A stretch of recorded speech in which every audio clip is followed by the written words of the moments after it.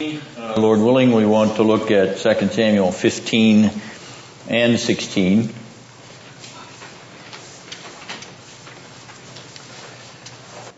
Let's begin with prayer, shall we? Our Lord, we spread out our hearts before your throne because we spread out our minds before your word, and we ask that you would lift up our hearts by even this passage as it drives us to your Son, our Savior. Enable us to see clearly how it is that the eschatological David recapitulates the protological David and does so in glorious fashion. His exile, our restoration. His death, our resurrection. We pray in Jesus' name. Amen. Now I want to begin with the narrative interface here, or the character interface. I'm using a variation on that motif of the narrative ripples. And we meet here three characters whom we have not met before, and I want to think with you for a moment about how they interface or how they interripple with other characters. The first one, of course, is Ahithophel, and for those of you that have read the chapter or know the story, who would you say that Ahithophel interfaces with?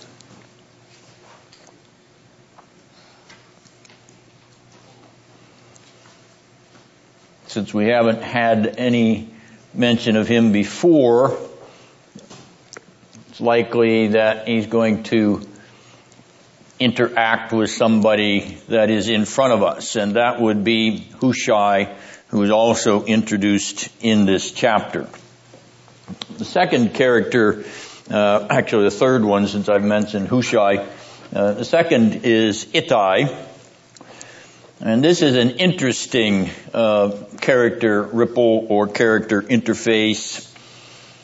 Do you have any suggestions about who Ittai might interface with? Ling? No. Actually, we're looking backwards for him. He interfaces with Uriah. For Uriah is a foreigner as Ittai is. He is a foreign soldier as Ittai is. And Uriah is a foreign believer as Ittai is. And the next group are actually the two, Zadok and Abiathar, who interface with the arrival of the ark in Jerusalem back in 2 Samuel chapter 6. So we have some flowing ripples, some interface of character overlap, which is going to dramatize or increase the narrative drama in this chapter. Now we have some little structural notes, particularly in the first 12 verses. Now, you will notice that there is a section of narrative that ends in verse 6a, and then you have the phrase in 6b, stole away the hearts of the men of Israel. Now, if you glance down to the end of verse 12, you'll notice that verse 13 also includes that very same phrase. Stole away, or the hearts of the men of Israel are mentioned. So we have a bracketing device there, a section of narrative that concludes with a statement about the hearts of the men of Israel, and then a second narrative unit that concludes with the very same statement, hearts of the men of Israel. So we can say that we have a narrative section 1 to 6a, and then a second narrative section 7 to 12. Reinforcing that division is a noun-verb sequence that is also duplicated in verse 1. You read in your English version that Absalom provided for himself a chariot. Actually, provided is a strong interpretation of a Hebrew word, asa, which means he did something. So, Absalom plus the verb to do something in verse 1. In verse 6, you will notice that that very same pattern repeats itself. Absalom dealt with all Israel. It's once again the same structure, Absalom plus the verb asa, he did something. So verses 1 to 6 are bracketed by the same similar language. In verse 7, the New American Standard translates at the beginning, now it came about, or and it came about, or and it happened, or something of that sort. It's a single Hebrew word, but you'll find that that single Hebrew word repeats itself at the end of this narrative unit, namely 6 or 7 to 12, in verse 12. It's a little difficult to see the similarity because your English versions translate the phrase a little differently, and they don't translate it, now it came about. They translate it, and the conspiracy was strong. At least that's the way a New American Standard has it in the second part of verse 12. It is the very same single Hebrew word that begins verse 7, meaning it came about or it happened. And so we could actually render verse 12, and it happened that the conspiracy was strong, or it came about that the conspiracy was strong.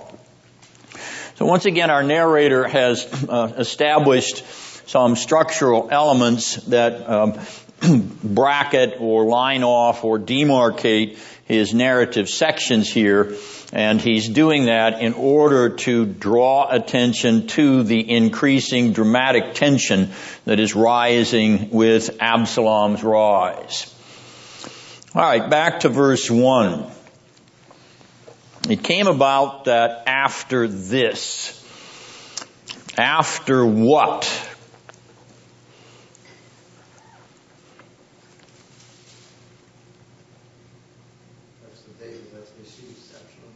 After David received Absalom back, all right? Or how long had Absalom been in David's city before he came into his presence? Ben?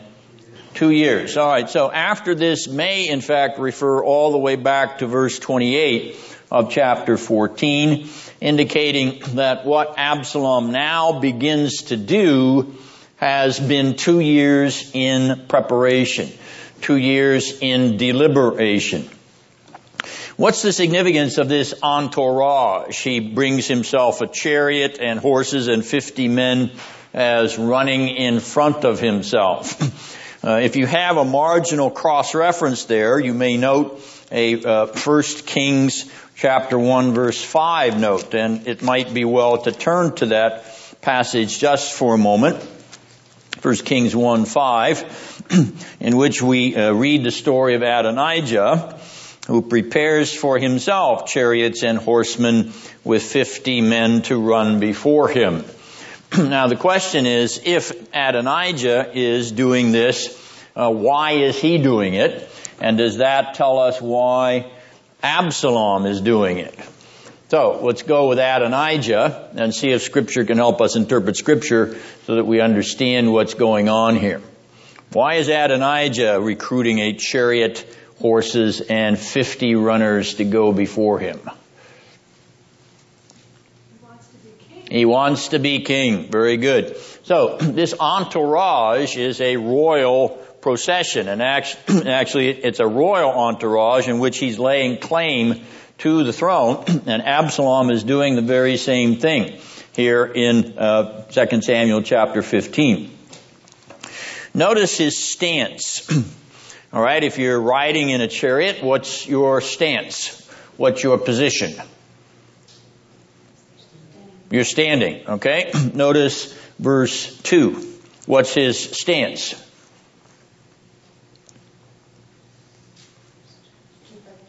And he's standing at the gate. Verse 5, what's his stance?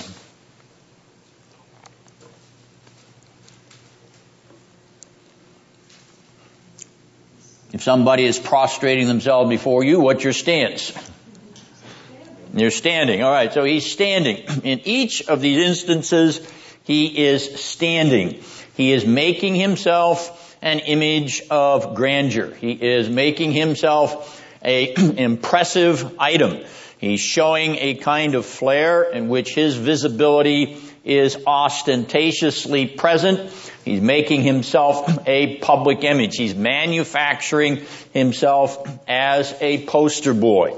So, all in the city of the king who knows everything. All right, I'm going back to verse 20 of chapter 14, where the woman of Tekoa says that David knows all things, and yet he knows no thing.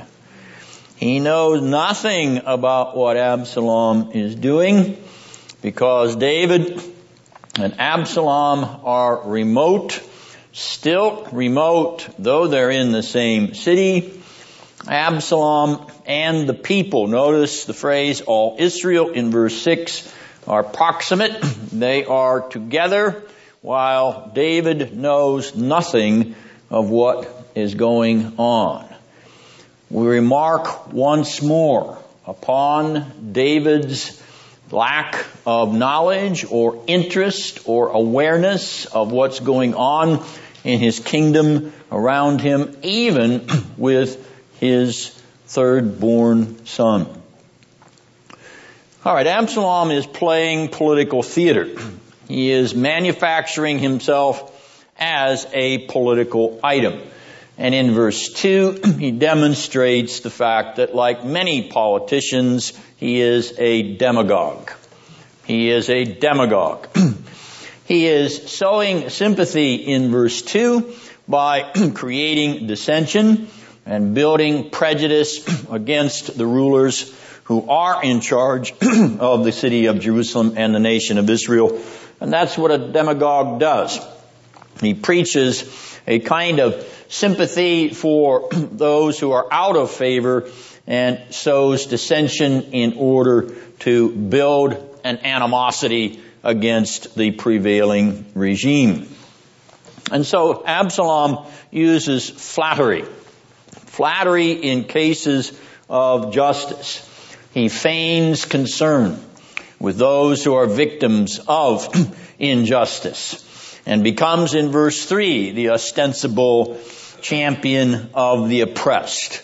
That's always an easy way into the spotlight, isn't it? To pretend to be a champion of the downtrodden and the oppressed. It'll gain you an immediate spot on the evening news because you are standing up for the underdog. And as a result, in verse 4, he promises change. He promises change in Jerusalem, change in the nation of Israel. And he promises change on the basis of his pledge to bring justice to the city and to the nation for the first time, or at least for the first time in recent memory.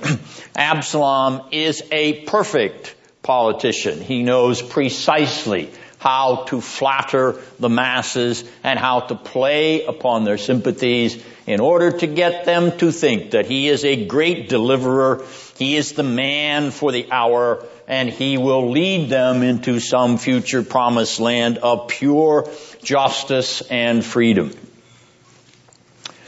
Is he proximate to his petitioners?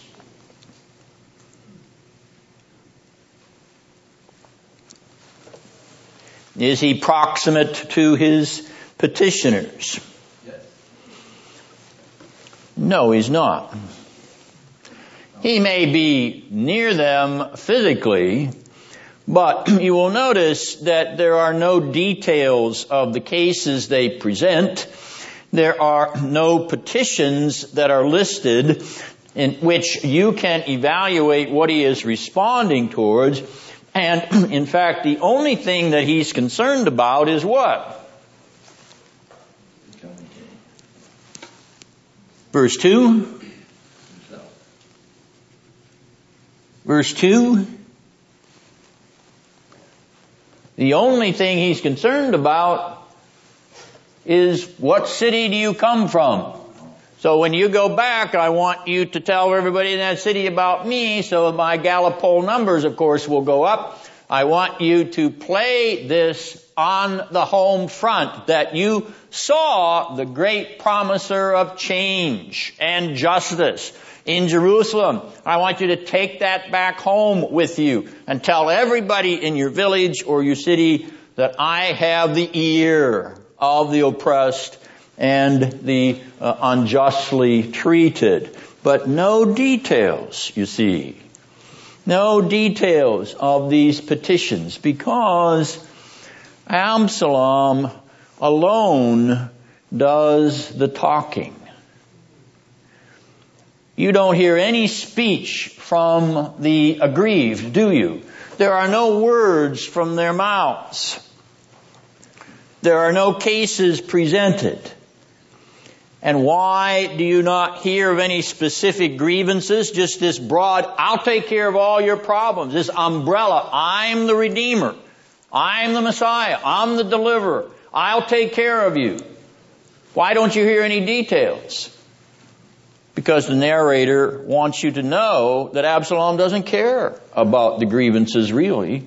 He really doesn't care about the details. He's not concerned about the substance of your oppression. All he's concerned about is becoming a political manipulator, dominator, power broker, and ruler. That's all he's concerned about.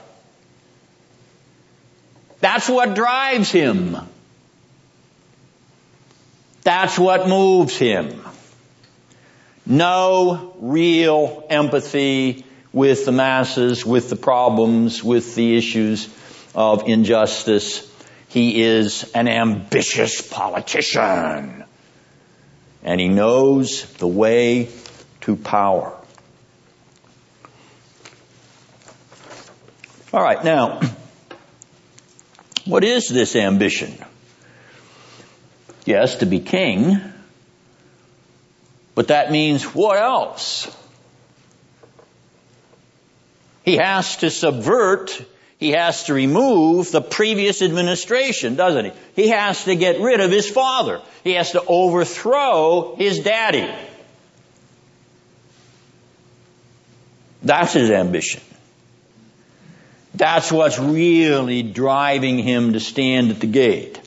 That's what's really making him this poster boy political figure as he stands there while people prostrate themselves before his feet. And he says, well, if I were really in charge, if we could get rid of this old-fashioned administration, then there would be real change in Jerusalem. Just you listen to me. I will deliver you. Well, in verse 5, we have to ask the significance of Absalom kissing those prostrate.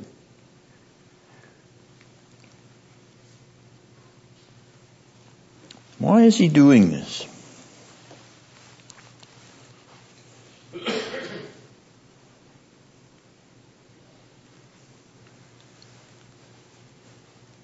Because his father did it to him, didn't he?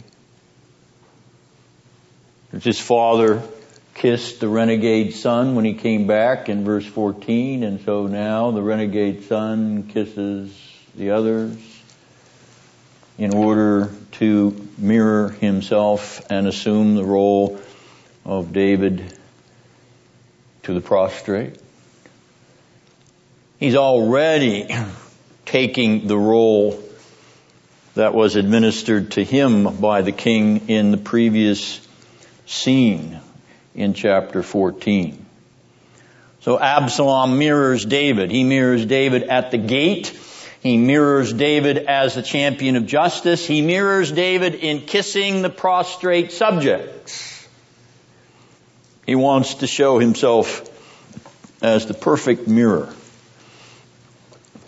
of David, his father. Where is David?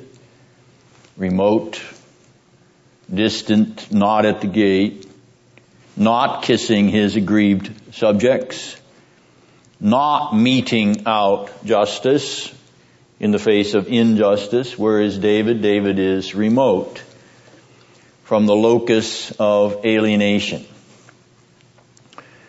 And the fact that David is remote only feeds the alienator's exploitation.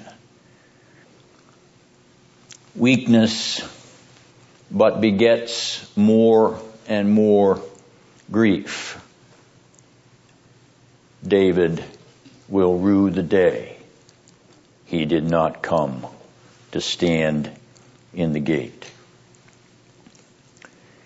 Verse 6 uses the word stole away the hearts. We referred to that as a literary marker previously this evening, but I want to take this Hebrew word for stole away, and I want you to note that it is used in Genesis chapter 31, verses 20 and 27, in the story of Jacob and his uncle Laban, where Jacob deceives Laban. Deceives is the very same word used here for stole away. Now you understand what's underneath Absalom's movements. He is deceiving the people. He is a political deceiver. But the people that come to the gate lap it up. Because every underdog wants a champion. And every shrewd politician knows how to use the underdog and pretend to be the champion.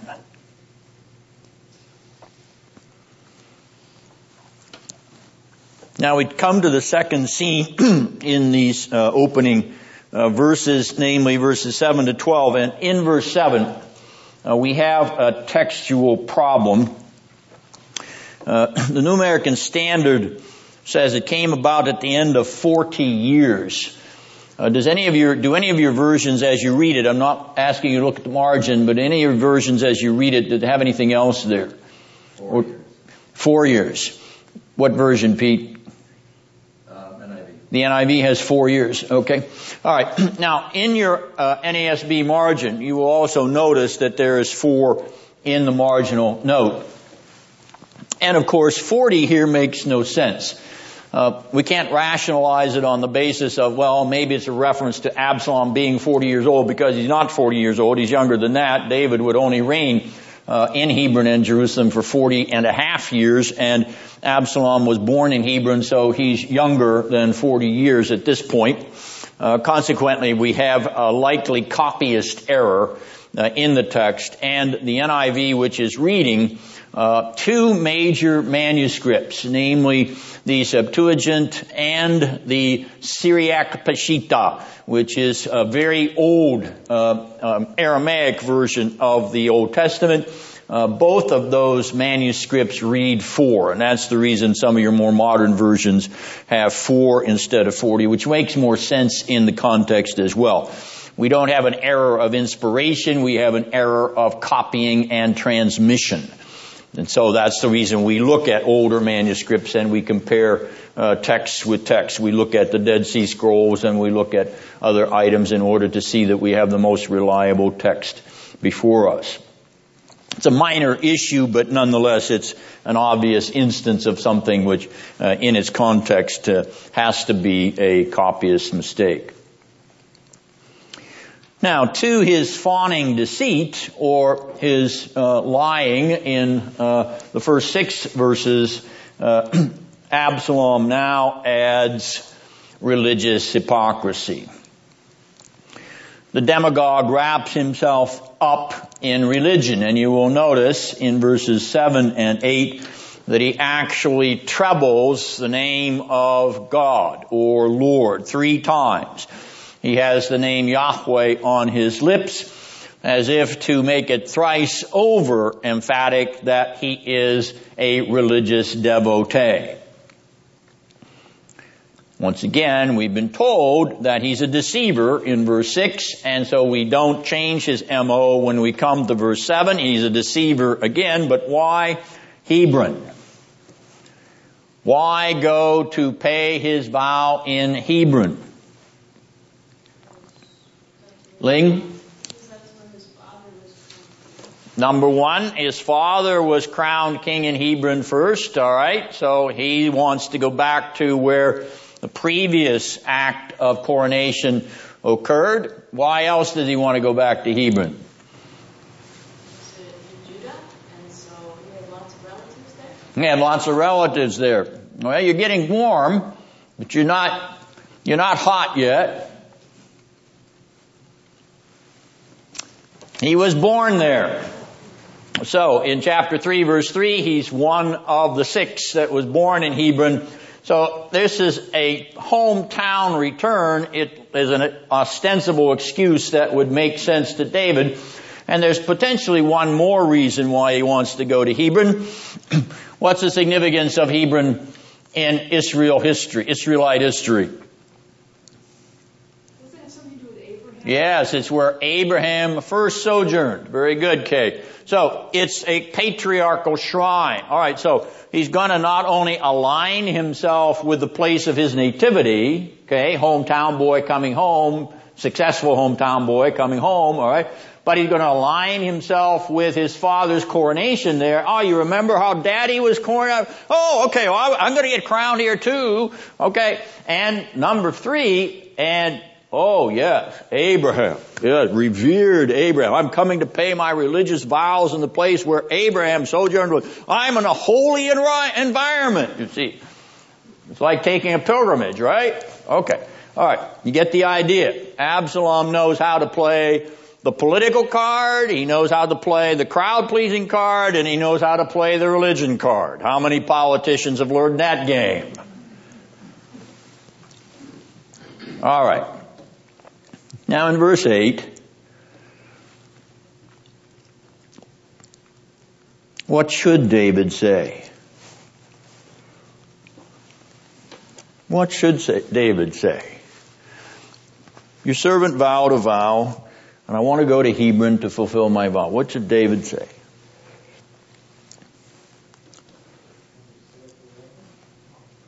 Why do you need to go to Hebron? To serve the Lord.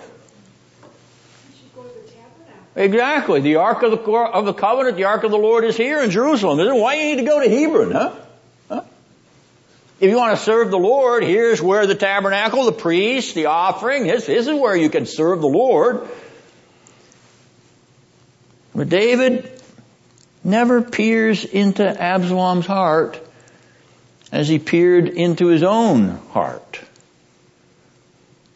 Why is it that David can penetrate into the depths of his own against thee and thee only have I sinned and done this evil in thy sight, and not look at Absalom and say, what sin is erupting out of the depths of your own heart, my son? Huh? What are you up to? You conniving renegade? You've already murdered your half-brother. What's going on inside that mind of yours? I want to go pay a religious vow. This is David just willed. So, this is a religious vow. Absalom's been reformed. He's been regenerated. Here's a man who's got religion. Okay, go get religion. Go get more religion, Absalom.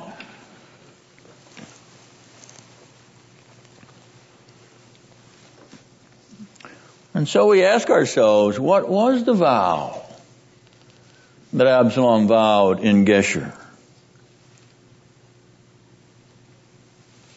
Some 2 years before, or perhaps even 5 years before. Because he was in Geshur 3 years. And he's been 2 years in Jerusalem since he returned. So what's this vow he vowed? Gonna serve the Lord? Not on your life. The vow that he vowed in Geshur was, I'm going to take my father's head off. That's what I'm going to do. I'm going to take that crown off of his pate. I'm going to put it on mine. I'm going to kill him in the process if I can get a hold of his neck. That's what I'm going to do. That's the vow I vowed. And he covers it with this lie about wanting to do religious service to the Lord. How many hypocrites hide behind religious vows when in fact what's moving them is a deviance that's going to use religion for their own personal purposes. Absalom is the incarnation of the Antichrist. Now, what I'm saying here about the phrase Antichrist is using the term Christ or Mashiach in Hebrew in its literal sense. He is anti the anointed of the Lord. The anointed of the Lord is Christos in Greek.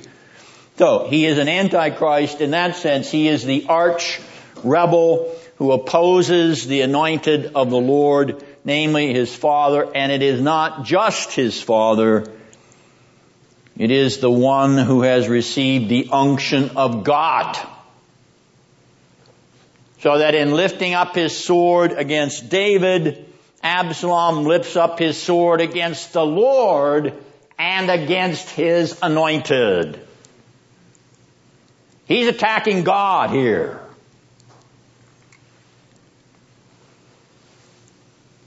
And he cloaks himself with religious hypocrisy. Well, in verse 9, there is an irony that grabs us with its tragic poignancy. You sense it.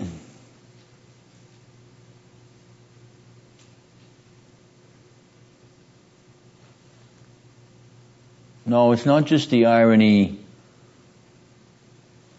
go in shalom, and Absalom will bring no shalom when he goes. But it's the haunting irony that this is the last word David ever speaks to Absalom. This is the parting word of father to son. And you know the tragic outcome of this farewell. In verse 10, all the tribes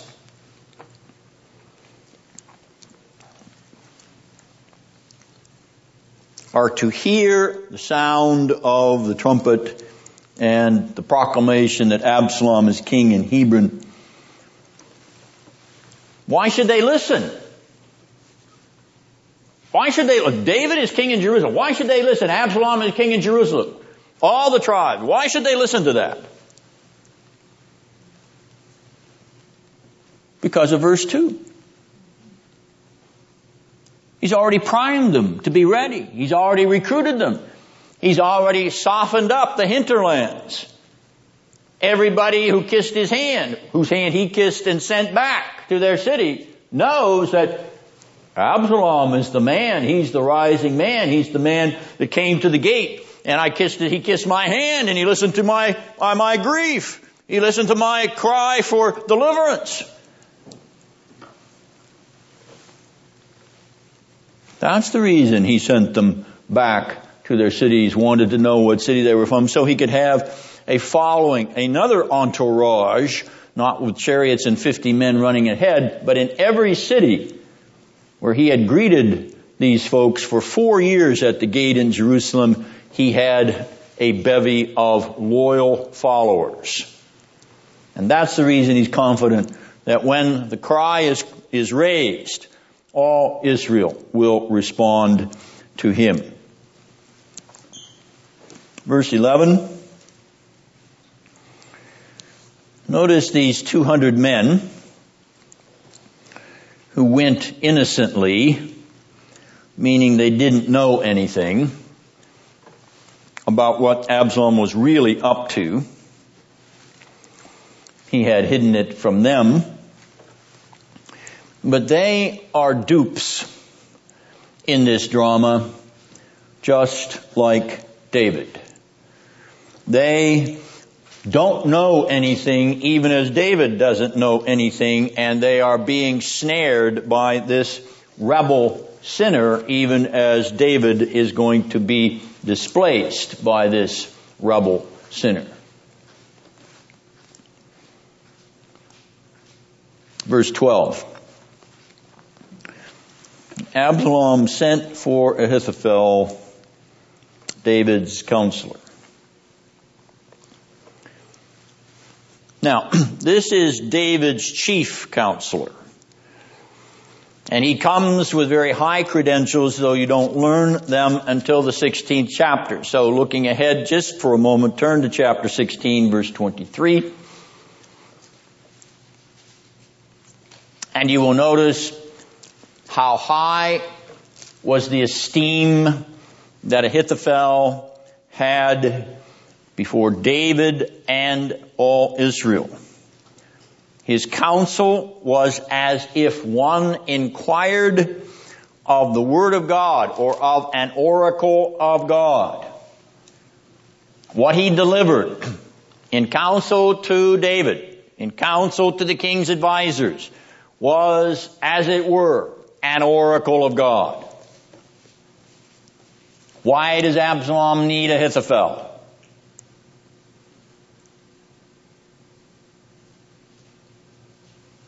He's already got most of Israel behind him anyway. Why does he need Ahithophel?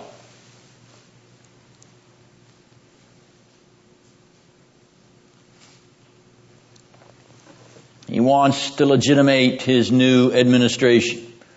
So he takes one key figure from the previous administration who has a great deal of respect across the political boards, and he puts them in a figurehead place in his own administration. He's no dumb politician.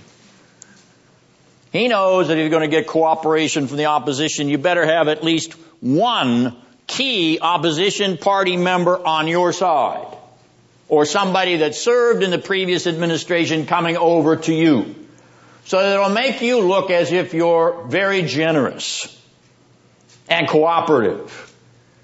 And you can reach across the aisle to anybody, right? As long as it doesn't get in the way of your agenda. So Ahithophel comes to Absalom. In that 12th verse, it says, while he was offering sacrifices. Who's the he? Who's the antecedent of the pronoun here?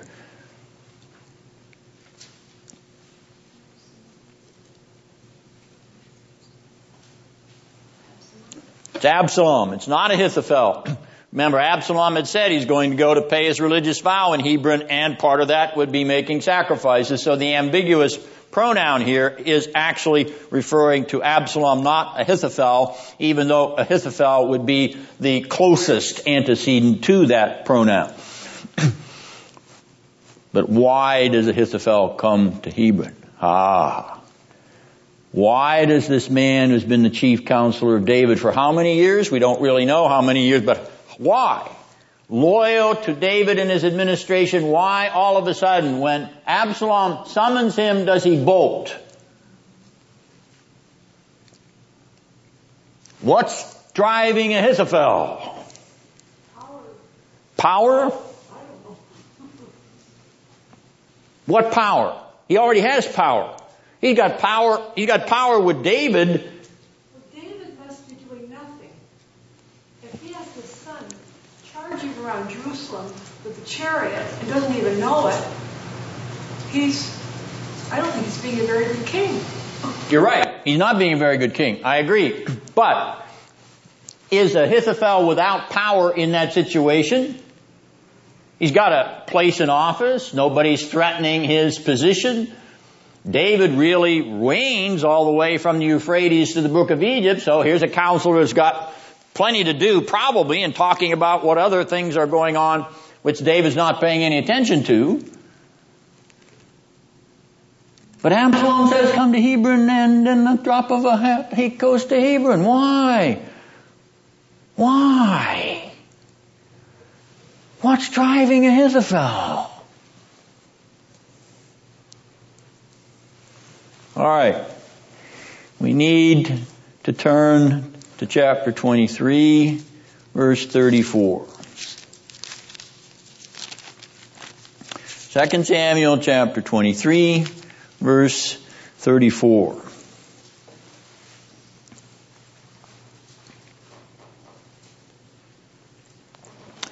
And there's your answer to what's driving Ahithophel. And you look up at me and you say, what have you been smoking, Dennison?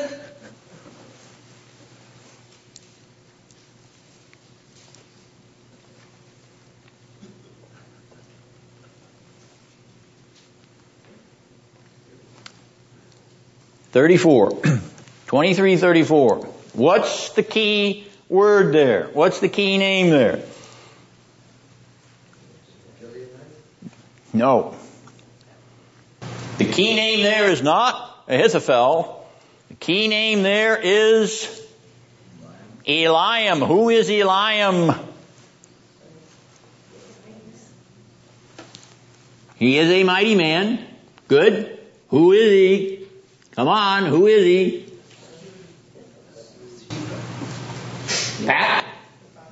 He is Bathsheba's father. He is Bathsheba's father. 2 Samuel 11, verse 3. Bathsheba, the daughter of Eliam. Well, here is Eliam, one of David's mighty men, and who at the bottom of verse 23, of chapter 23 rather, who is the last of the mighty men to be named? Verse 39.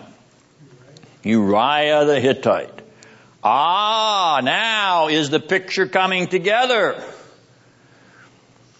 Here is Uriah, a mighty man of David. Here is Eliam, a mighty man of David. Here are these two comrades in arms, and in the process of comrades in arms, Uriah meets his comrade buddy's daughter and marries her. And who is grandpa? Who is grandpa to Bathsheba? Ahithophel is Bathsheba's grandpa. And Ahithophel, Eliam now has a son-in-law named Uriah, who was a comrade in arms, one of the mighty band of David's personal bodyguard and advance SEALs or Rangers or whatever special forces division you want to label them. And you know what happens in those close quarters with special forces that have to live or die at the drop of a hat. They get real close to one another, don't they? They really bond. You talk about male bonding, there it is. It's male bonding. Uriah and Eliam, yeah, we're like this. We're like this. And Dad knew it. Dad knew it. Ahithophel knew it. Ahithophel knew how tight they were. He knew how devoted they were to one another.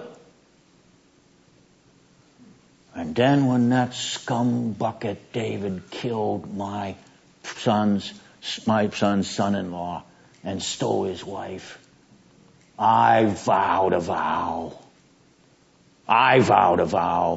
that someday I'd get even. All right, now there are those that think that the Eliam of chapter 11, verse 3, and the Eliam of chapter 23 are two different Eliams. You obviously detected that I don't agree with that, because I don't think there are any other options for Eliams in the narrative. In other words, the fact that they're both mentioned in 2 Samuel suggests to me that the narrator is putting these keys together so that we'll follow the clues, we'll make the conjunctions.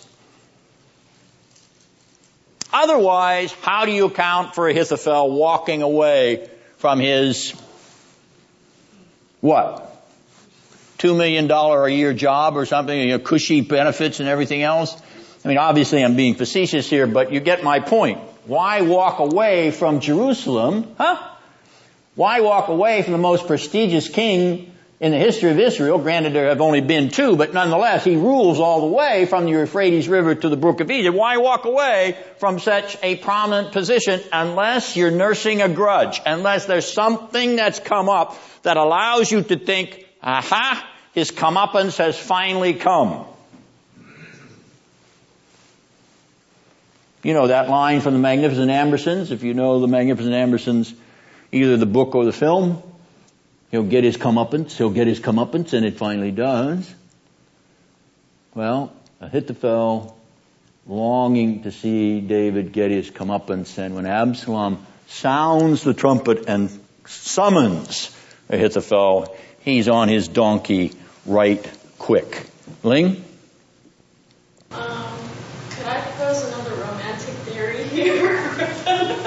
You can propose any balderdash you wish. Maybe he's just seeing opportunity to protect his family, since he is now also the great-grandfather of one of the king's sons. He is actually, his granddaughter is now married into the royal family. And so perhaps he just looks at, well, Absalom is next in succession. He looks like the brightest candidate to take over. Maybe, and we know he has a history of killing his brothers. So maybe if I can get in good with him, I can protect my family. Which amounts to betraying and deceiving the king to whom he's been loyal. So we've got a moral problem here, right? For some reason, he's driven to make an immoral decision which betrays loyalty, devotion, his steadfastness in his office as an oracle of God. You don't give him that kind of qualification in chapter 16 unless he's built himself up to it. In other words, he's become famous for this kind of notoriety, therefore he gets this recognition. For him to turn his back on that, you see, is for him to be doing something that is devious in its own right. He's simply following Absalom's deviant pattern, in my opinion, and he's doing it for ulterior reasons. In other words, I think there's something driving him, and that's the reason the narrator makes the link between the families. That's my opinion. So I dismiss your romantic suggestion as balderdash. But thank you for trying. The game, I don't often win that game, balderdash, as you know. So consequently, total expediency. He sees the one that's weak and the one that's strong, and he's going with what his eyes tell him rather than what his faith tells him. Not where we're in a chapter narrative where the characters that are on the other side are taking a position of deception and deceit. In other words, I think the fact that his characterization occurs in this unit is an indication that he's joined the opposition in its deviance and deceit.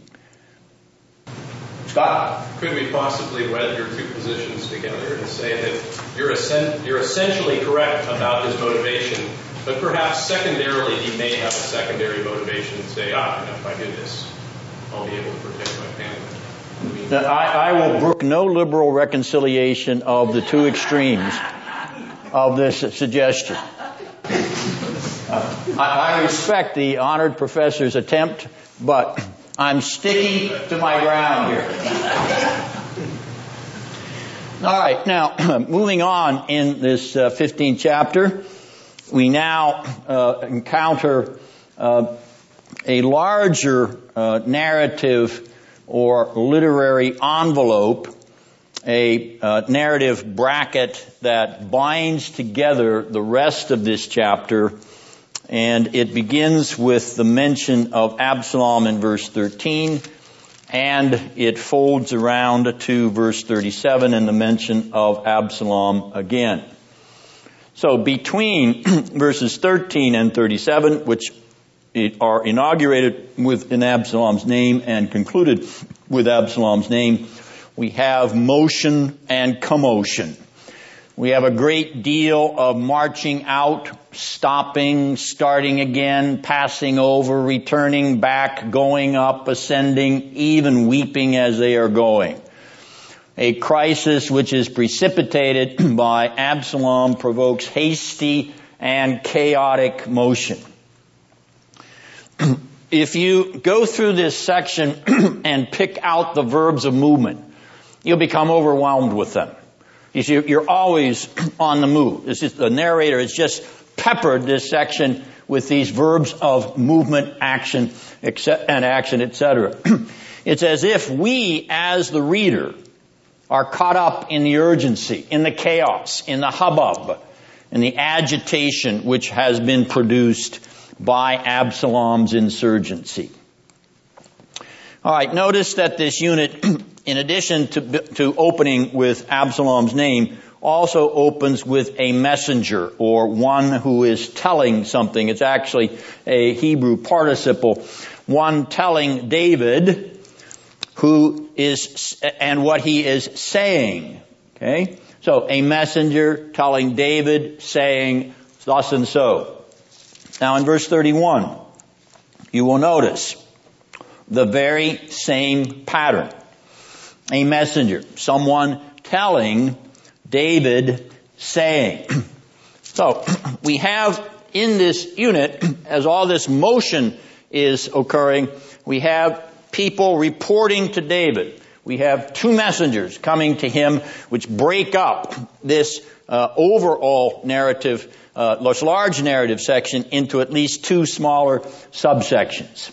And so we're going to look for some patterns of literary drama in this unit and see if, in fact, we have some unfolding tension and dramatic power or dramatic drama.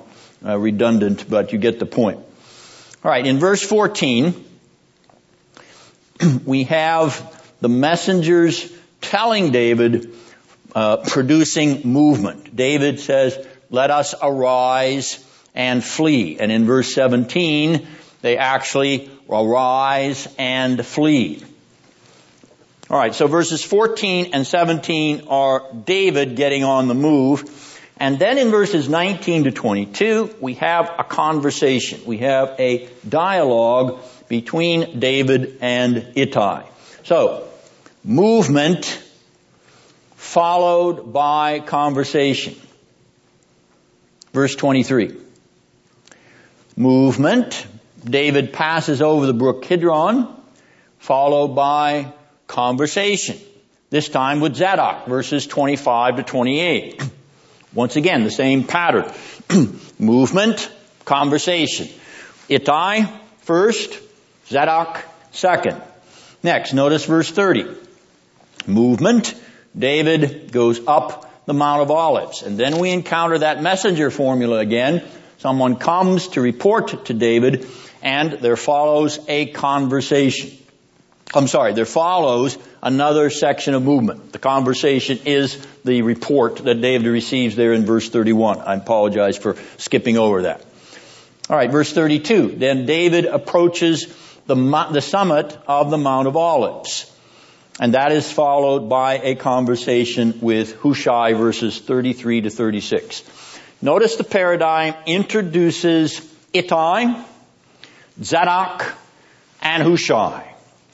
The narrator brings these characters into the drama in a stereotypical narrative style. That is, each one appears on David's path as David is moving further and further away from Jerusalem.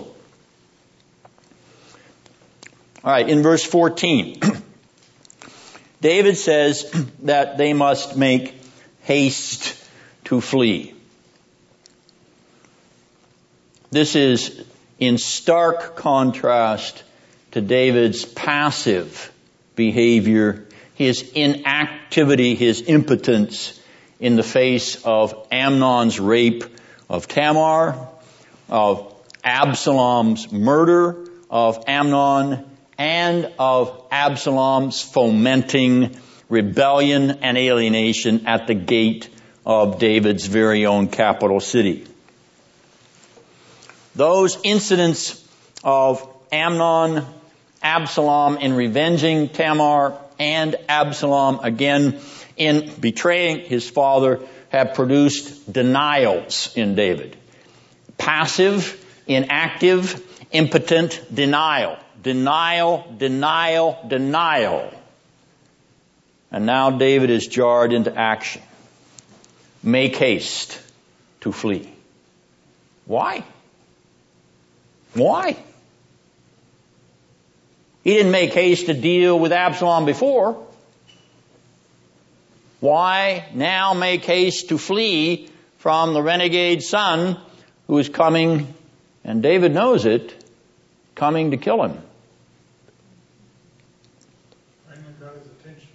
Finally got his attention? What's the instinct that's driving David now? Bob? Self-preservation. Self-preservation, exactly. If I'm going to save my neck, I better get out of here because he's not going to let me live. If he catches me here in Jerusalem, I'm a dead duck. So self-preservation drives David. It's a very good reaction, isn't it? Self-preservation. Very good reaction. Saves you from a lot of trouble, a lot of grief. Doesn't it? It should. It should, because you're commanded to love the Lord God with all your heart, mind, soul, and strength, and your neighbor as yourself. You're commanded to love yourself in the sense of preserve your own life. Yes, it's a moral mandate. Even self-defense is a moral mandate. So, David is finally stirred by something. Namely, if I want to live to see tomorrow, I'd better escape today.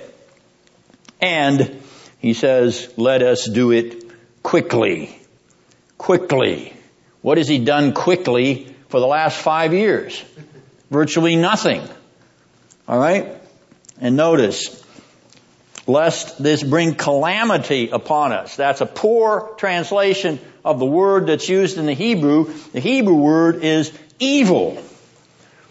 Lest he bring evil upon us. And notice how the narrator juxtaposes that word evil against verse 3.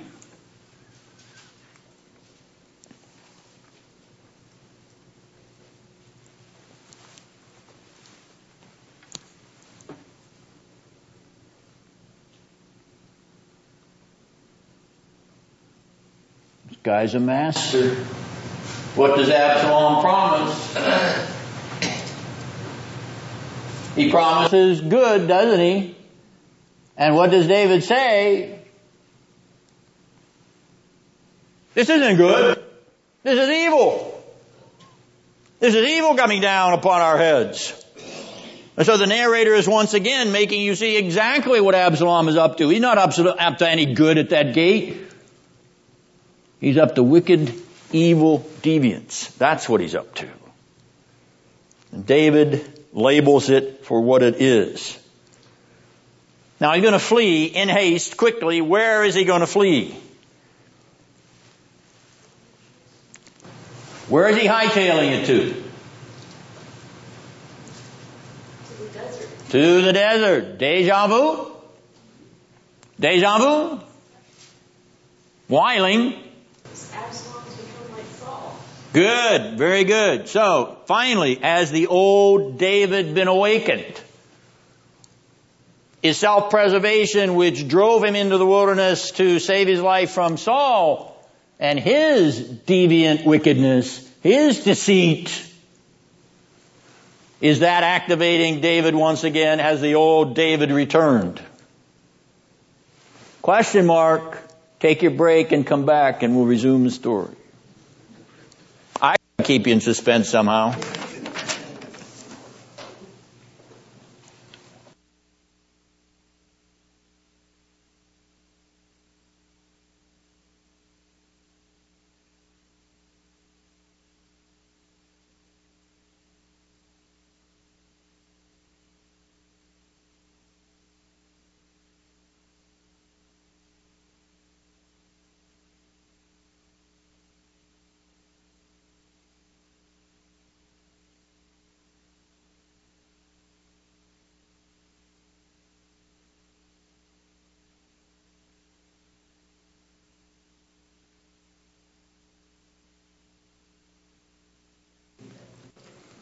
And I want you to notice the all terms in verses 16, 17, and 18. And the reason I want to draw your attention to those comprehensive alls is because it does suggest that David is not without his own loyal followers. There are a group of people that are going with him.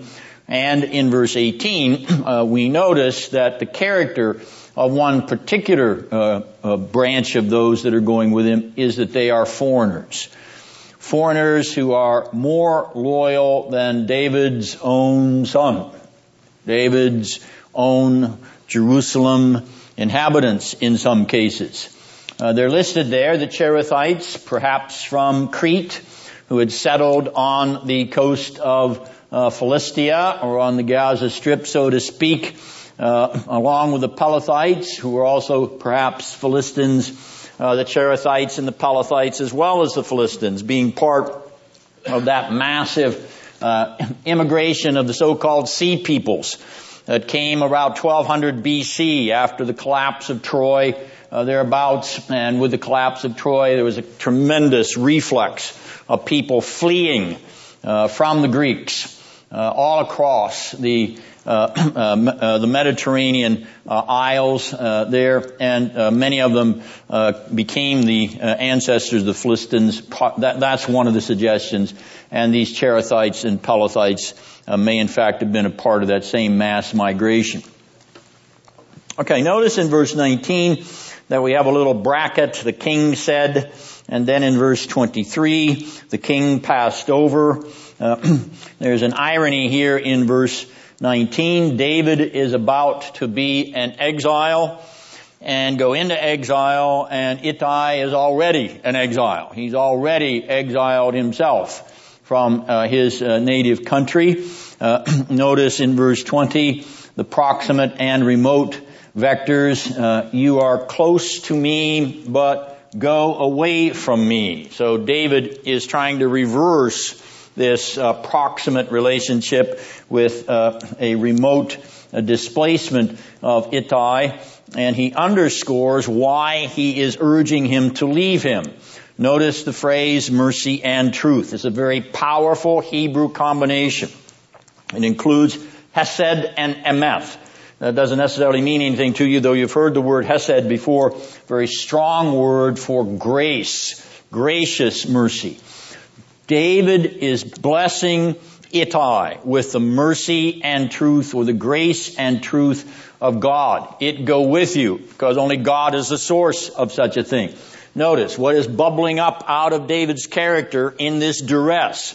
David is acknowledging God's mercy and grace as something that he understands and blesses somebody else with the disposition of it. He commends it to him. And so we say that the seed of grace manifests itself here in David in spite of his inactivity, in spite of his impotence, in fact, in spite of his delinquence in dealing with his delinquent son. Verse 21. Now the marvel of Ittai. Ittai will not be remote from David. He will remain proximate. He will go as David goes. As David goes to exile, then Ittai will go into exile with him. For Ittai, it is only further exile, since he's already exiled from his native land already. Notice who are brought together in this scene. Notice the remote and the proximate that are drawn together. The union of a Jew and a Gentile going eastward into exile. And they will not be broken in their bond of mercy and truth. This is powerful stuff. This is a powerful drama, because Ittai says, as the Lord lives, I will not leave you. Is this an echo of Ruth and Naomi? Is it something creeping out from David's lineage again? I won't press that too far, but what Ittai is saying is, I belong to the Lord who lives as you belong to the Lord who lives, and as you go, I will go. Gentile though I am, believer that I am, I will go with you, Jew that you are, believer that you are. And so this identity of union in exile flows, arises, comes out of an identity and union in the Lord. They are bound together in the living Lord, as the Lord lives. Ittai, the mirror of another foreign believer in David's career. Ittai, the mirror of Uriah, the believing Hittite, whose first concern when he came to David's palace was the Ark of God. The Ark of God. These are amazing Gentile believers in the Old Testament era. And of course, Ittai is pledging identity and union with David in the supreme crisis. The supreme crisis. I will go with you even to death.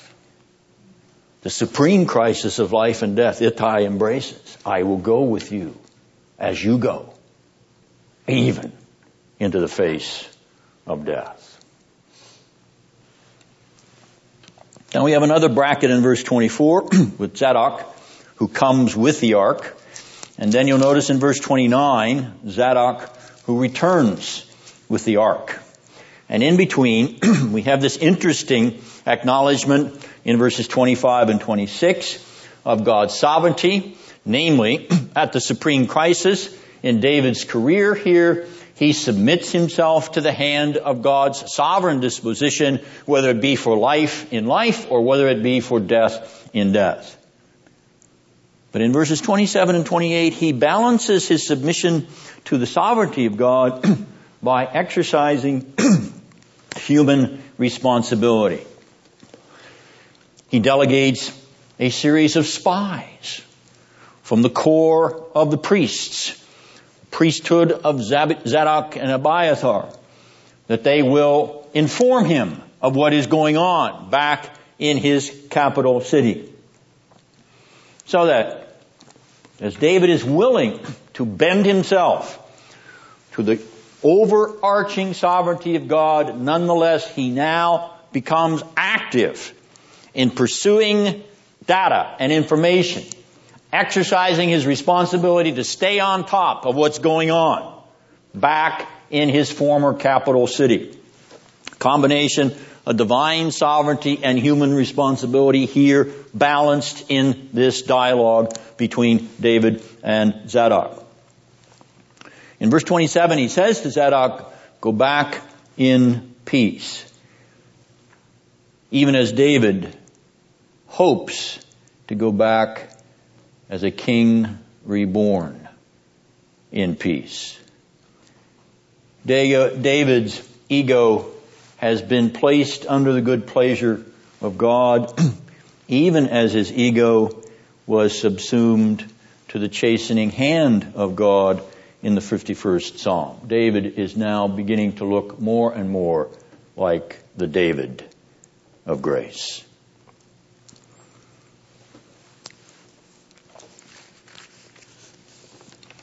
Now I want you to look at verse 30.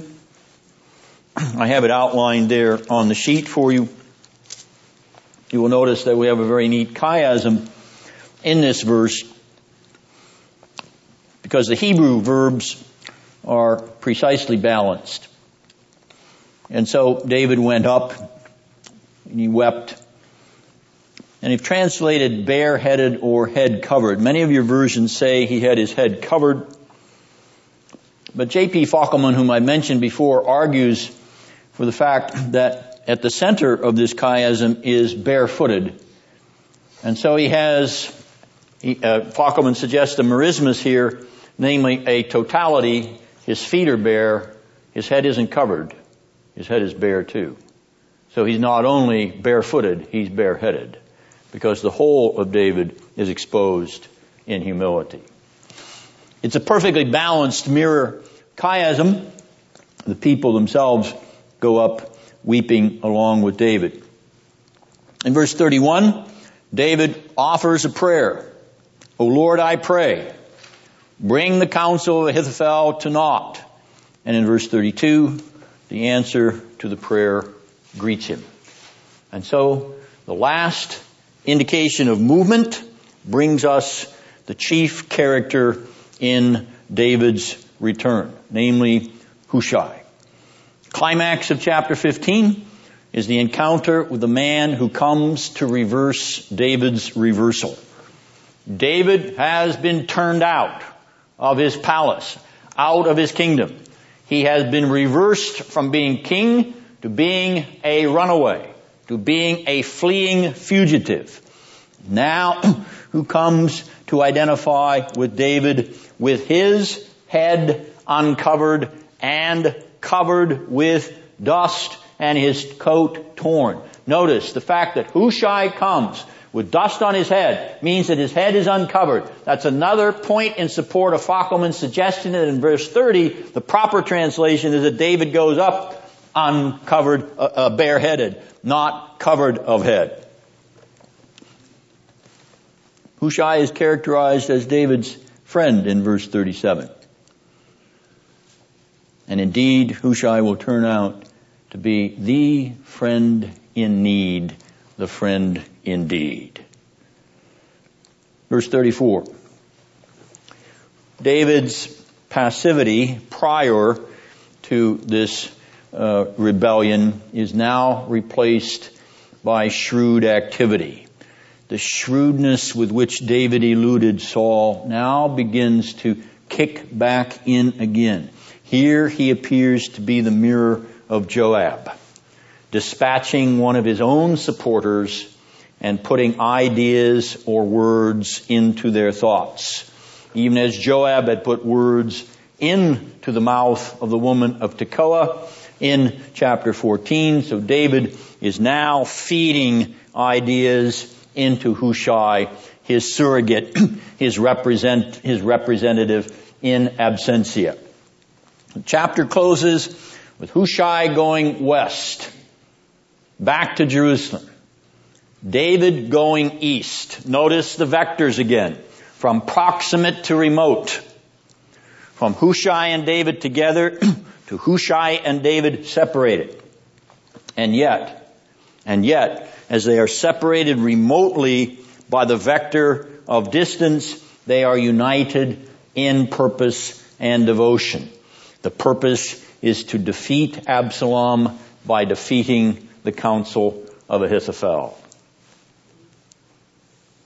To defeat Absalom by defeating David's former chief counselor. Now, we must look at the redemptive historical paradigm and notice the organic unfolding from protological to eschatological David, or the biblical theological recapitulation of the eschatological David and the protological David. What am I talking about? David leaves Jerusalem and he crosses over the brook Kidron to go eastward up the Mount of Olives. Turn to John chapter 18, verse 1.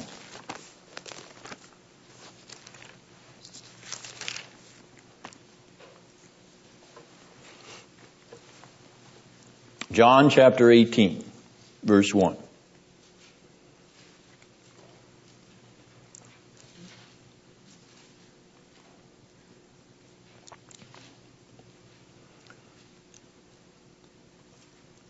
Jesus went forth. From where does he go forth? From Jerusalem. He goes over the ravine or the brook Kidron, where there was a garden. And where was the garden? On the Mount of Olives. Jesus retraces the steps of David as David faces eastward and faces potential death and exile. So Jesus faces eastward, goes outside the gate, and faces potential exile and actual death. No companions with him in his humiliation, no entourage following him eastward. He goes alone, all alone, solitary Christ to defeat the evil counsel of those who would destroy the king and usurp his kingdom. Only he can go upon this journey. No David after the flesh. No David after the flesh can bow himself to the full fury of the wrath of the principalities and powers, the rulers of the darkness of this present evil age, the Antichrist of hell. No David after the flesh can endure this battle unto death unless he is a David after the Spirit of resurrection from the dead. The eschatological David bows himself to the sovereignty of God in the final conflict of exilic death, so that from the death of exile and humiliation he may rise alive from the dead. The eschatological David recapitulates the protological David. The protological David anticipates the eschatological David, but only the eschatological David can go into the depths of the hellish antichrists of this present evil age and defeat them on Easter morn. For the eschatological David is more than a David after the flesh. He is the very God of gods, the Son of the Most High. And so it will take a God-man. It will take a God-man, David, to reverse the reversal and let the King sit in his eternal kingdom, triumphant and no exile evermore. And that's the legacy he bequeaths to you, you who belong to this eschatological David. All right, now I'm going to rush on to chapter 16 because I have a little treat at the end if we make it. Here, chapter 16, we have the character interface again. Once again, I'm looking at narrative ripples of character overlap. Here we have Ziba, Shimei. It's pronounced Shimei. Okay? Shim-E in your eye. Okay? That's how it's pronounced. It's not pronounced Shimei. It's pronounced Shimei.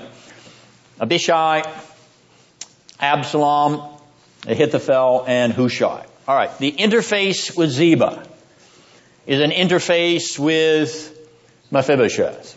So the rippling narrative layers, the rolling flow of narrative interfaces taking us back to the Mephibosheth narrative. It's implicit if not explicit here. Okay, Shimei is a rippling narrative interface with Saul and his house. He is, and you will notice, a Benjamite. There's your clue. Abishai, he interfaces with Saul because he was one of his soldiers. He interfaces with Abner because he joined his brother Joab in murdering Abner, chapter 3, verse 30. And he interfaces with Joab beyond the Abner incident. Absalom interfaces with David, obviously. Ahithophel interfaces with, you're going to say, Hushai? No, I want you to think of Ahithophel here interfacing with David as his counselor. And Hushai, you've already met Hushai at the end of chapter 15. He interfaces with David. Notice that those last three character figures, Absalom, Ahithophel, Hushai, they all interface with David. That's what we're building to. We're building to this climactic tension between Absalom and David and all those who are attached to them. Now, the structure of this passage is as follows. As chapter 15 closed with David heading eastward from Jerusalem and Hushai heading westward to Jerusalem, so chapter 16 tracks David's journey to the summit. Verse 1, it is the summit of the Mount of Olives. To Bahurim, verse 5. Notice your map. The top map shows you where Bahurim was. Just slightly southwest of the wall of Jerusalem. And finally, in verse 14, to a place where he was weary and refreshed himself. All right, now from chapter 17, verse 22, you know where that place was. David is going to stop, be weary, and refresh himself where?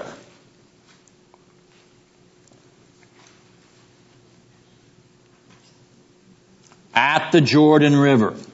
He's going all the way to the Jordan River. Notice your map. All right, now he's going to cross over the Jordan, but in chapter 17, in that 22nd verse, you will note that there is this urgency for David to get over the Jordan, for the ferry boats to take him over. That's an that's an interesting translation. They're not the Washington ferry boats, believe me.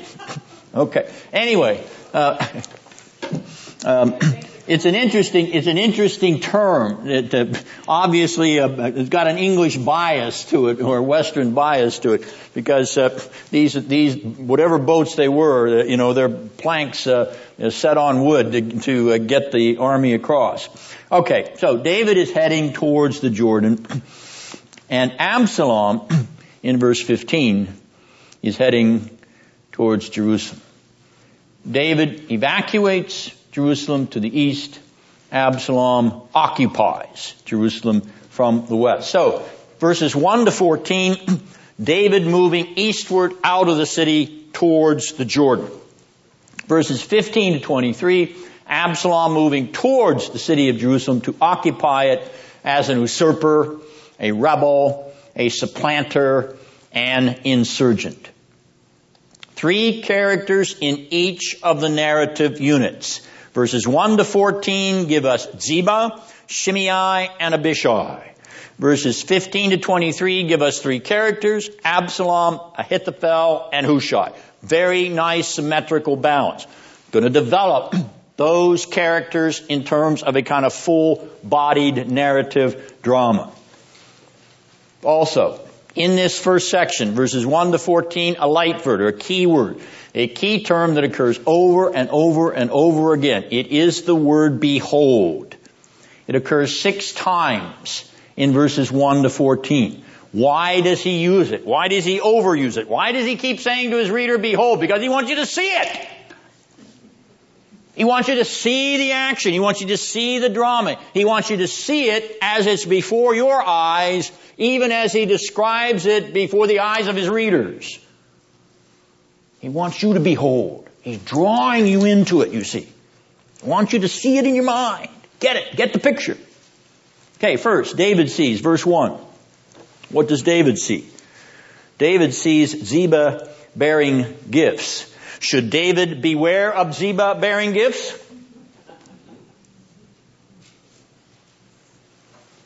You see Ziba bearing gifts. And then verse 2, you see them again. You see these gifts as the designated beneficiaries of Ziba on parade. But you ask yourself, of what you see, behold, what you see, where did he get the stuff? And who is Ziba? Ziba was a servant of the house of Saul. 2 Samuel 9:2. And we ask ourselves, where did this servant of the house of Saul get all this parade material that he's bringing along to David's exilic retreat? 3 rounds of dialogue, verses 2, 3, and 4. And the king said, and Ziba said, and the king said, and Ziba said, and the king said, and Ziba said. Back and forth, back and forth. You can see it, you can hear it now. You hear this dialogue. Verse 3. Mephibosheth, your master's son, stayed in Jerusalem. Why? Ziba says, because he hoped to usurp the kingdom. He hoped to usurp the kingdom. Or is there another possibility of why Mephibosheth stayed in Jerusalem? Okay. He's lame on his feet. He's lame on his feet. And so Ziba is telling a lie. He's telling a lie. He's a deceiver, just like Absalom is. He's telling a lie. For Mephibosheth can't defend himself, and Ziba brings all of the goodies along to reinforce the fact that he is David's benefactor, so that David will be my benefactor. I scratch your back and you'll scratch mine, right? Beware of Ziba's bearing gifts. Does David see? Behold, David! Does David see? No. David does not see that he's being manipulated by the slave, by the servant of his bosom friend Jonathan's son. He hears, he not only beholds, but he hears a slanderous charge against the son of his bosom friend Jonathan. And then he joins the liar in his slander by summarily depriving Mephibosheth of all of his inheritance without hearing Mephibosheth's side of the argument. He goes back on his pledge. David goes back on his word to show hesed kindness to Mephibosheth and accepts the fawning prostration of the devious Ziba. David still doesn't see clearly all the time. He's blinded by poster boys. Poster boys. People that want to make an impression on you. Because they got the hook out for you and they already know what they're going to get you to do. And if you don't do what they want you to do, then they're going to manipulate you or squeeze you until they make you do what they want you to do. Ziba knows the Mephibosheth is no threat because the cripple's back in Jerusalem and I can parade myself before David and David will fall for it. And David does. Who else had prostrated himself before David? Absalom. Chapter 14, verse 20. Was that sincere? Was that sincere? No, it wasn't. It was devious, wasn't it? Is Ziba sincere when he prostrates himself? And who else received the prostration of others? Who had others prostrating themselves before him? Absalom. Verse 5 of chapter 15. Is that sincere? Is he the genuine benefactor of those who prostrate themselves before him? No, Absalom is a hypocrite, only gaining support for his power play, his control freak personality, his murderous and tyrannical hatred of his own father. What's Ziba after? Ziba is after money, land, inheritance, acreage. He wants power that comes from not being a servant anymore, but being a landowner and taking over half of Mephibosheth's goods. David's reversal in being driven out of Jerusalem into exile is tragic. It is tragic, but he brought it on his own head. He brought it on his own head, and now he reverses himself as he is himself reversed. Now David reverses himself as he himself is reversed, unjustly stripping Mephibosheth of his benefits, which David once upon a time pledged to him on the ground of his covenant bond with Jonathan. David breaks his covenant word. David reverses himself by turning mercy into injustice.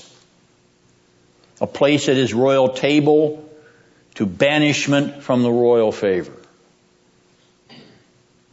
Indeed, beware of Ziba's bearing gifts. And in like manner, beware of kings who do not keep their word.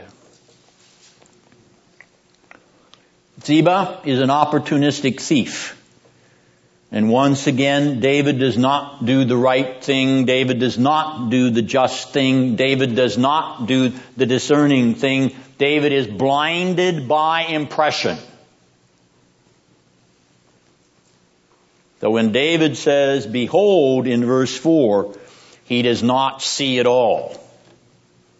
And the narrator is using it ironically. David once again refuses to see the con artists who are at work on manipulating and using him. And Ziba is a con. He is a master con. Shimei. Shimei's appearance is like a one-man army.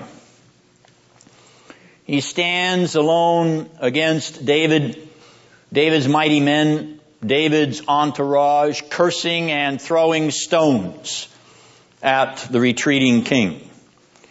You will notice a little bracket there in verse 5. Shimei came out, and then in verse 13, Shimei went along.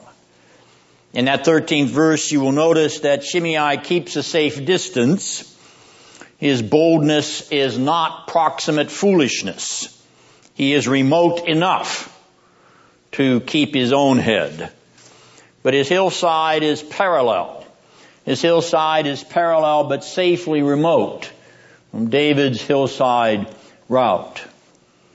He curses David in verse 7 as a man of blood. Is David a man of blood? Whose blood is on his hands?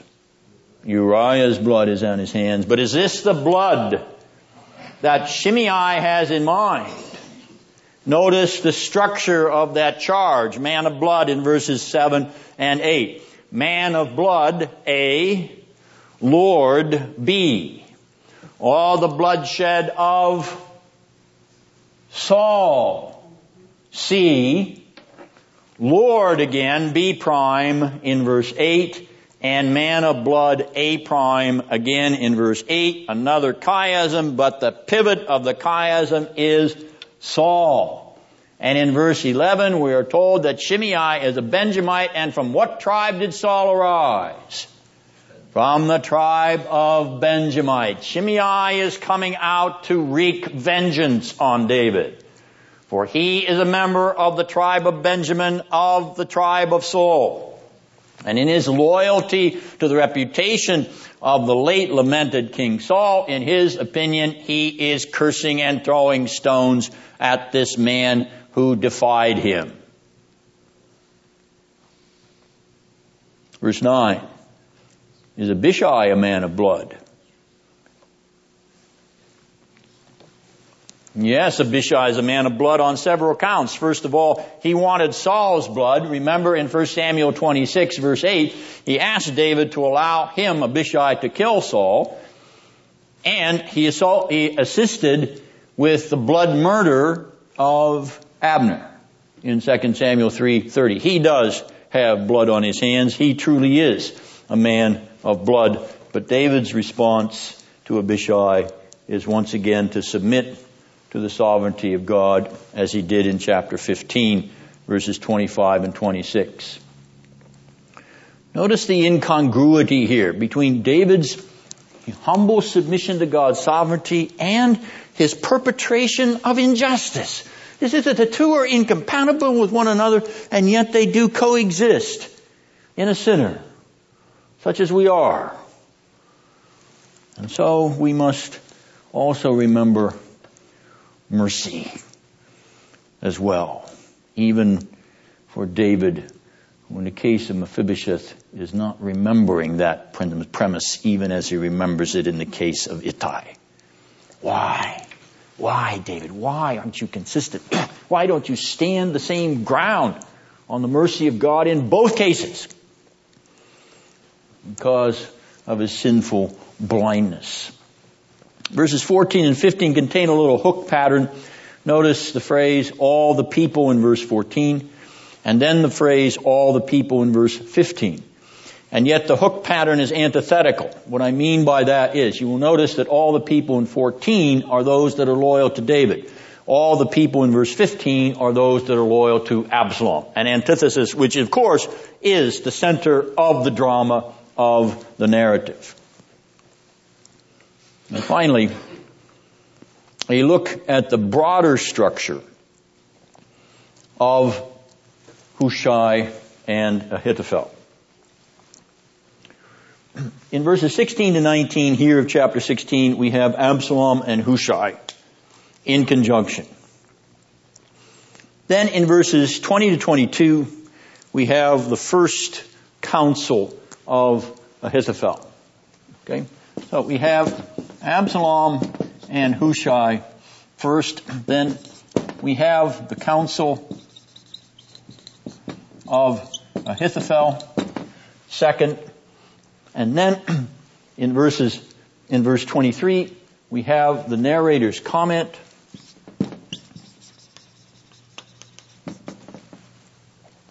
Which is that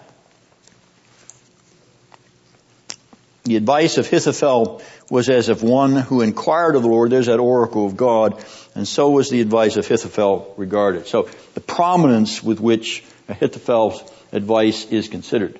In chapter 17, when we open next week, we're going to look at the details of the counsel of Ahithophel. In verses 1 to 4, we have the counsel of Ahithophel again.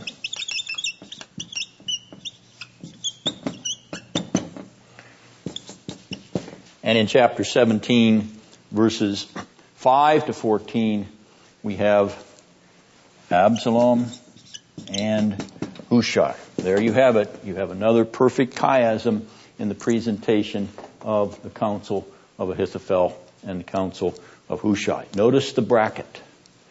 Notice the bracket.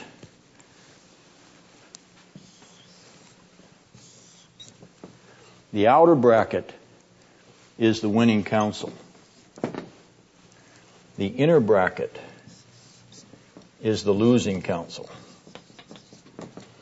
And the key, the crossover, is the narrator's comment that Ahithophel's counsel was as the counsel of an oracle of God.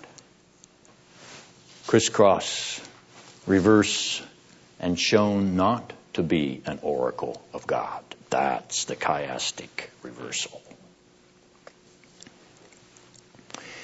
Now we ask ourselves why Ahithophel in verse 21 advises Absalom to ravish David's concubines. Because power over women, erotic power over women, is absolute power. And it has always been used down through the history of the world. Subjugation of women sexually is an ascendancy to dramatic power over them. So Absalom demonstrates his dramatic power over David's concubines in order to show that he's more powerful than David. Now it fulfills Nathan's prophecy, but it is driven by the testosterone of Absalom. And Ahithophel knows the political power of it. And that's the reason he counsels him, urges him to do it. You take possession of those women in broad daylight, and you will show to all Israel that you are not a man to be toyed with. The echoes of Bill Clinton. The echoes of John F. Kennedy.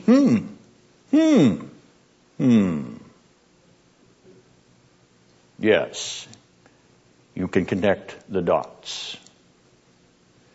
Comment, Ling? Okay, going to your revenge theory of Ahithophel against David. Now this would definitely convince me that this is a revenge for Well, I'm glad you're finally persuaded. Well, I must be You mean, the most obnoxious part of Absalom's character comes out of here. Well, Certainly no champion for feminists, right? Go ahead. I mean, it's possible possible that Ahithophel knew about the prophecy, correct? And that reflecting back, that this is a prophecy against David because of his sin with Bathsheba, that he's throwing it out there to be fulfilled. Oh, Ling. You're giving this man far too much credit for being somewhat eudaimonistic or, fulfilling a prophecy. Hey, I want you to fulfill a prophecy, Absalom. Go to it. No! I'm saying that for him, it's a revenge motive. It's a motive of revenge. He knows. He knows that it's not that he's being God's agent. Okay. In a positive sense. Yeah. Look at the text. Does Ahithophel say anything about? I remember this prophecy that was given. No. Make yourself odious to your father. Get him where it really hurts. Take power over those whom he has had power over. And now you'll show yourself to be a real king, a real man. Sure. Well, he's saying that to Absalom, but he's the agent, and he's actually the one saying, I'm going to get him where it hurts. I'm going to get Absalom where it hurts? Oh, I'm going to get David where it hurts. Right. And I'm going to throw this into his face using that prophecy. It's punishment for his sin with Bathsheba. Okay, I see what you're doing. No, I think it's balderdash again, but nonetheless. I think that's the strongest point for a revenge motif. Your voice has been heard. Now, let's go on. I don't mean to dismiss Ling cavalierly. Obviously, I'm not persuaded, but I don't want to spend time dealing with that right now in detail because I want to give you a little treat. This incident of Absalom's rebellious usurpation and David's humiliating exile is recalled in Psalm 3. So, let's take a look at Psalm 3 as we conclude this part of the David narrative this evening. Now, as you turn to the third Psalm, you will notice that the title does describe it as a Psalm of David when he fled from Absalom, his son. So, this Psalm comes out of the context of what we've just been reading, what we've just been thinking about. Very quickly, I'll give you 2 minutes. Scan the Psalm. Just do a quick scansion. Scansion means just read over it very quickly and see if you find any pattern. See if you find any pattern as you read quickly through the Psalm.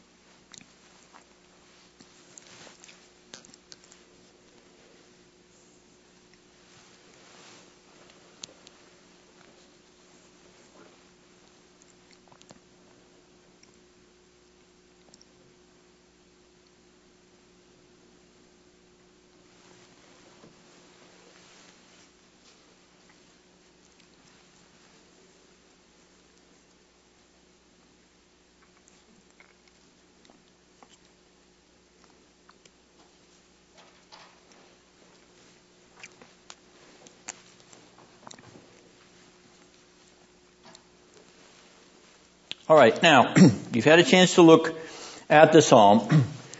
Do you see any pattern emerging from what you've read? Verse 5 is a center where he, in the midst of all the turmoil, he says, I lay me down. I lay me down. You're suggesting that verse 5 is the center. Okay, let's come back to that later on. Right, now with Hebrew narrative as with Hebrew poetry, one of the things I've suggested that you take a look at is that you take a look at beginning and ending of things. All right. What word do you see in verse 1? Adversaries. Is that balanced at the end? Focus on a word that you see in the beginning that also occurs again at the end. Lord. Very good. What other word? What about the word rise or arise in verse 1? Where do you see it again? Verse 7. What other word do you see in the beginning? Salvation. Salvation. Also translated deliverance in some of your versions. Okay, that's in verse 2. Where else do you see it? You see it in verse 8, and you also see it in verse 7. You see it in save or deliver. It's the same term, so we're going to put 7 and 8 there, salvation or deliver.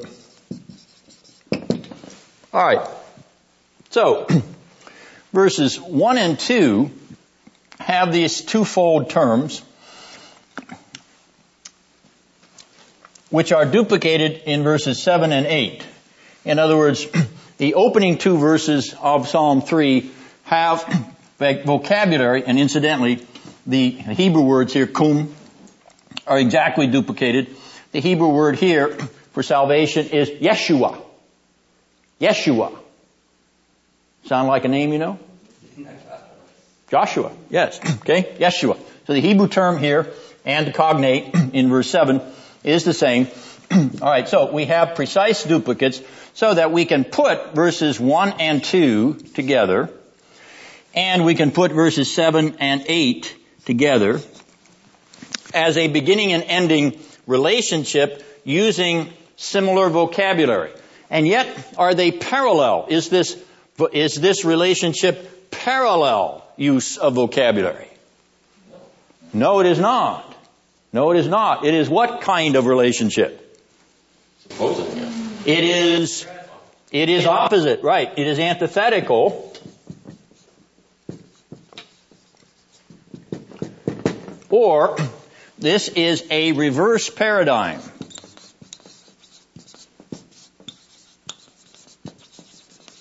Because in verses 1 and 2, they say no, correct? In verses 7 and 8, somebody says yes, correct? Yes. The adversaries say no, there is no salvation for him, no deliverance for him, but God is the one who says yes. God will save me. He will deliver me. All right, so we have a reverse paradigm in the relationship between the beginning and ending of the psalm. We can put verses 1 and 2 and 7 and 8 in reverse relationship like that, which leaves verses 3 to 6. All right, so we'll take a look at verses 3 to 6. Now, while you're doing that, let me note that verses 1 and 2 are even more tightly bound as a poetic unit than you can see, because you can't read the Hebrew, or at least some of you can't read the Hebrew. Okay, in verse 1, the first word is Yahweh in the Hebrew. That's the first word in the first verse. In verse 2, the last word in the verse is Elohim. So verses 1 and 2 are bracketed with the Lord God. He's the beginning and ending of this unit. Now there is no beginning and ending likewise bracket in verses 7 and 8, unfortunately for neat paradigms, but nonetheless that's the way it's written, and so we can't make it look any different. We do have a couple of other parallelisms in verses 1 and 2. Notice in verse 1 and in verse 2 the word many, if that's how it's translated, many are rising up against me, many are saying. That's a duplicate parallelism. And the word for salvation or deliverance is also duplicated in verses 7 and 8. So we have in verse verse 7, save me, which is the same as deliver me. And in verse 8, salvation or deliverance belongs to the Lord. So we have another pattern of symmetrical duplication. Two manys here, all right? That's TWO manys. And here, two save or salvations in 7 and 8. Reinforcing this pattern that they are replicating one another in parallel. All right, verses 3 to 6. Let's look at verses 4 to 5 to begin with. Ben had suggested that 5 is the center of the psalm. Let's take a look at verses 4 and 5, remembering the pattern that we've already discovered, namely a reverse pattern or a reverse parallel. As you look at verse 4 and 5, do you see a reverse pattern?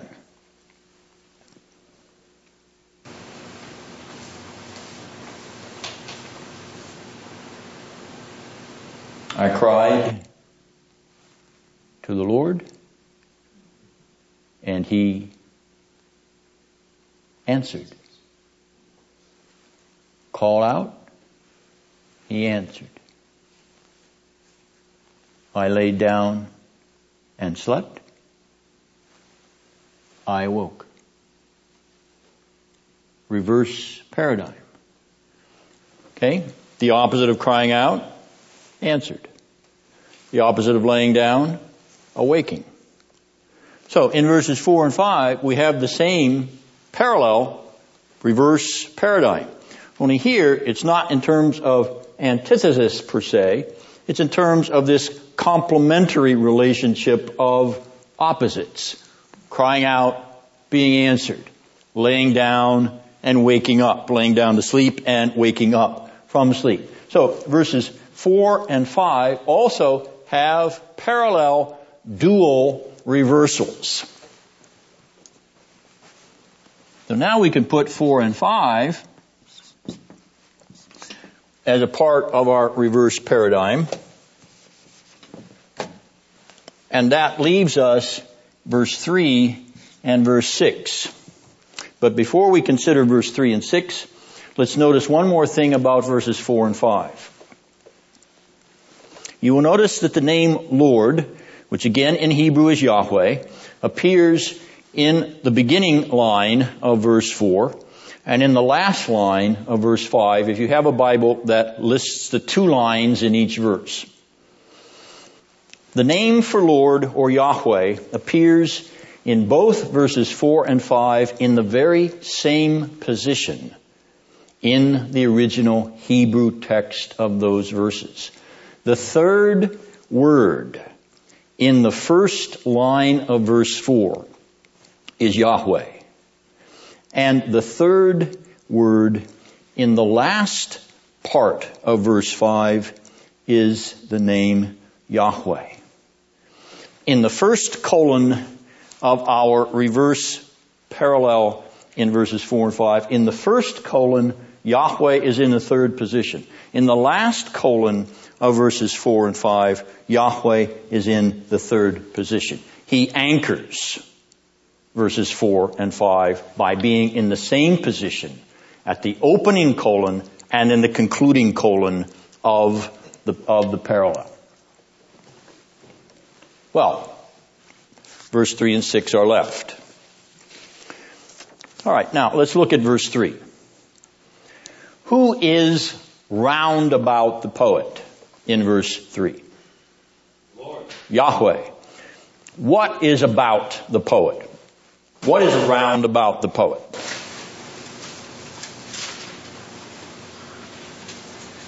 Shield. The shield. The Lord as a shield round about him. And what is the result of the poet being shielded by the Lord who is round about him? Pardon? He will not fear. He will not fear? No.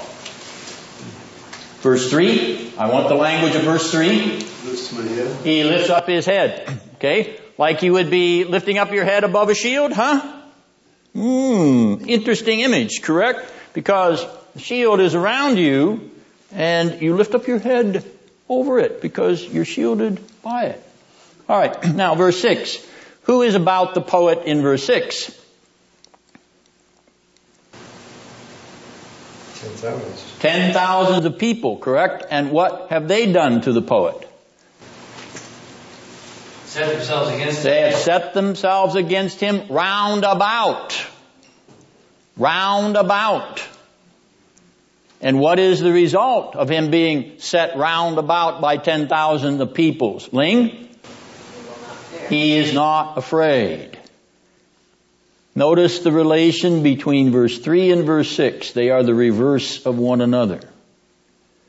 The Lord, as the shield, raises the head of the poet above those who are round about him so that he does not fear 10,000s.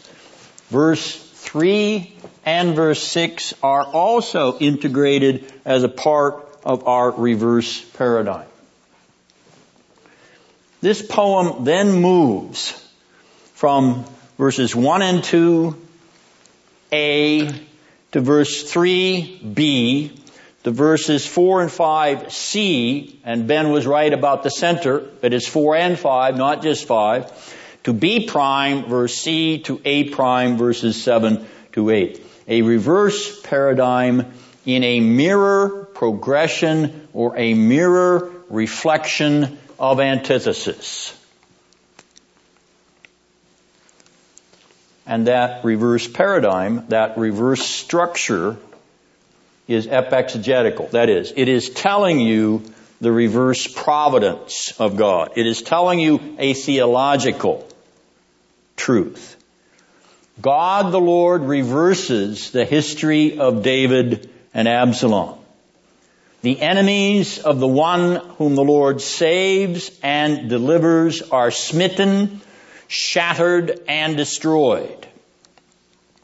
The poet sings a song of reversal, historic reversal, redemptive historical reversal. The true king, the true sufferer, is vindicated, he is lifted up, he is saved and delivered from all his enemies round about him.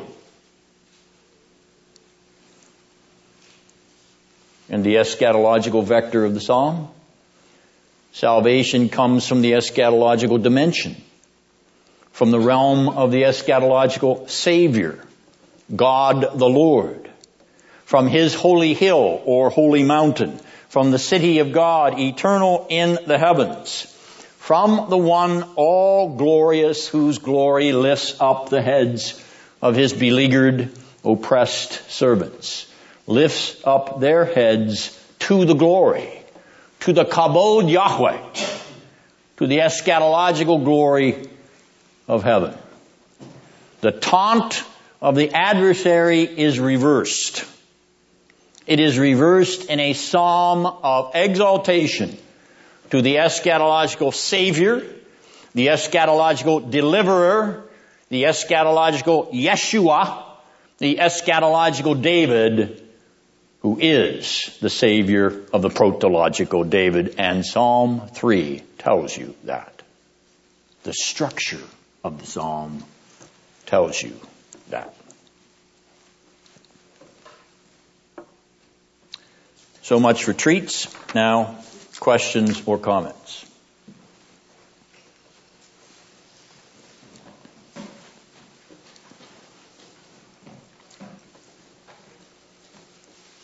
Do you have any more badinage for me, Ling?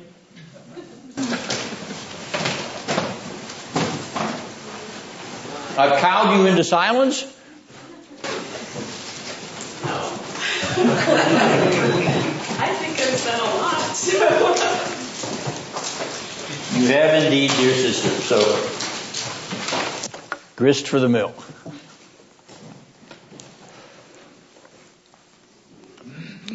All right, Lord willing, next week, 17 and 18. In 2 weeks hence, we will have a week's break because there will be no seminary classes that week. We'll have our spring break.